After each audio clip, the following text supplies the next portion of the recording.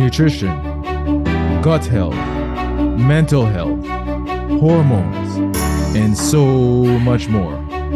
These all play roles in sustainable weight management. So, I scour the globe for top experts in fitness, health, and weight loss to bring to you this podcast. So take a seat and enjoy the ride.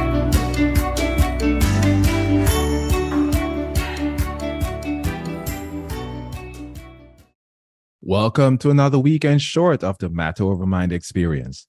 I'm your host, master trainer, and weight management expert, Narado Zico Powell. So this weekend, I want to quickly talk to you about intensive exercise. Because when many of us want to lose weight, we work out too much. In fact, that's coming from a trainer, right? I'm saying you work out too much. Or sometimes you just try too hard to outwork a bad diet. And even if you have a good diet, there's still a thing as too much exercise. So let's discuss what happens when we do too much. And of course, I'm not going to leave you hanging, what the winning formula is. But before I get into this weekend short, let me quickly talk to you about some of my favorite supplements from Energy Bits. They have spirulina and chlorella. So according to Healthline, spirulina is among the world's most popular supplements. It's loaded with various nutrients and antioxidants and can benefit your body and brain.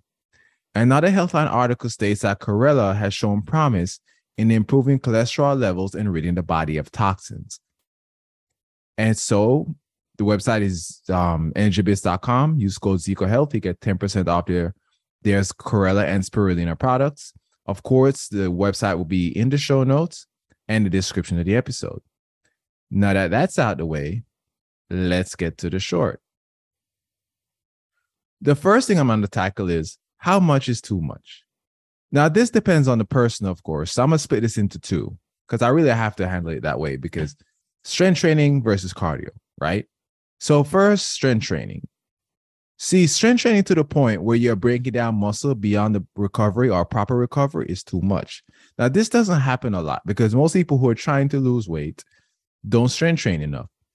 But if you do strength train, you need proper nutrition. And I'm going to talk about that when I get into the winning formula piece, right? But in my article on exercise intensity, I explained the importance of a positive net protein balance. So I'm going to, if you haven't checked out our article, it's on my website, zicohealth.com as well. But that basically means that to build lean muscle, you must eat enough for muscle synthesis so your body doesn't break down the muscle due to lack of amino acids and creatine and so on and so forth, right? So you want to eat enough, have enough protein so your body can recover. You can use it so your muscles can recover well. But if you don't eat enough, then that can also lead to muscle breakdown and other health issues as well. So even if you strength train, you want to have the proper nutrition protocol. Again, I'm going to go into that more deeper into the winning protocol, or say the winning formula, I should say. But also, again, on ZKL.com, do have an article on the topic. Now, let's talk about where most of us actually go wrong, and that's cardio. And it's the same idea. When we break down muscle, and many people who are trying to lose weight do cardio to that point. So there are other things that can happen beyond just muscle breakdown, by the way. In the article from PubMed, it's titled, How Much Exercise is Too Much? It states that, and the link will be in the show notes, of course. I'm not going to leave you hanging.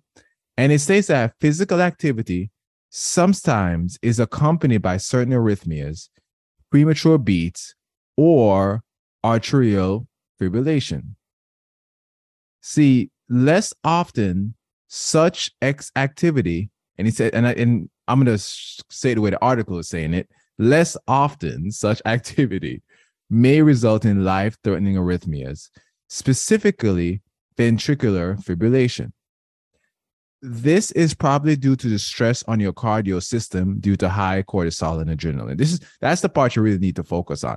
It's that the constant movement, the constant pressure and stress you're putting on your body is what's possibly causing this. That's the point I really want you to remember. So there's a thing as too much. And even though you're thinking, oh, I'm exercising and I'm healthy. Well, not really, especially if your body's not accustomed to it. Think about it. If you're newer to the training world and your body's not used to being on that kind of pressure and you're already overweight, so your body's already under pressure from just how walking and moving, doing regular things, and then you put excess stress on your body, right?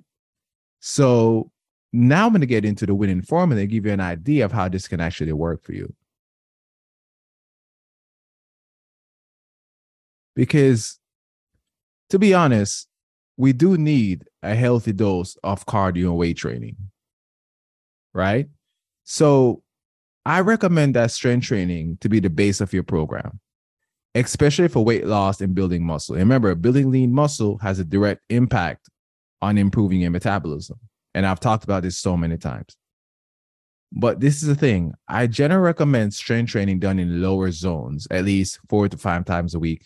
I wouldn't say at least, because some people can do 3 to 4 times a week. It just depends on what level you are. If you're new, even 2 times a week is fine. I strength train 6 days a week, right?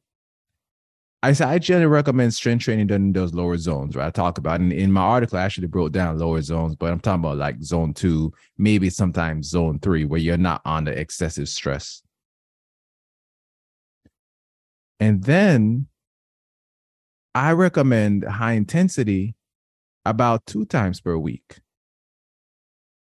Now, this will give you the benefits of anaerobic exercise, right? So this is how I'm gonna break it down for you. So you can have a high intensity as a separate session. So there are times, like a couple years ago, I used to do it in the mornings, and these are like sprints or a swim or something like that, right? And then do my strength training in the evening. And there are reasons why I prefer my cardio or high intensity in the mornings is because it gives my body time to kind of naturally lower cortisol. If I try to do high intensity or like excessive cardio in the evenings, I would have a hard time sleeping. Right. Another trick is you could do let's say you don't have a lot of time and you're strength training 4 or 5 days a week. You can do your cardio after a couple of your strength training sessions. And those can be short. Like, bodybuilders will do riding on the bike. Some people do sprints. Some people do swimming. There are many things you could do post-session, and it don't have to be long, because you're really going for all-out sessions, all-out max effort on those, right? The last thing to consider is maintaining a positive net protein balance. Told you I was going to get to that. See, this means eating adequate protein and supplementing as needed. Now, this depends on factors such as style of training, activity level, how new you are to training, so on and so forth. But in general, and this is going to surprise a lot of people, most healthy and active individuals can eat up to 0.75 to 1 gram of protein per pound of body weight. Now, some people say per pound of lean body mass, right? But this is the way I look at it. I eat based on how I want to be, not where I am now. So if I'm eating per pound of lean body mass now, then I'm not eating to move to that next level if I'm trying to build more muscle. So the way I look at it is whatever weight I want to be, especially if I'm talking about building muscle, whatever weight I want to be, that's how much protein I eat, right? So if I want to get to 180 pounds, I eat at least 180 grams of protein.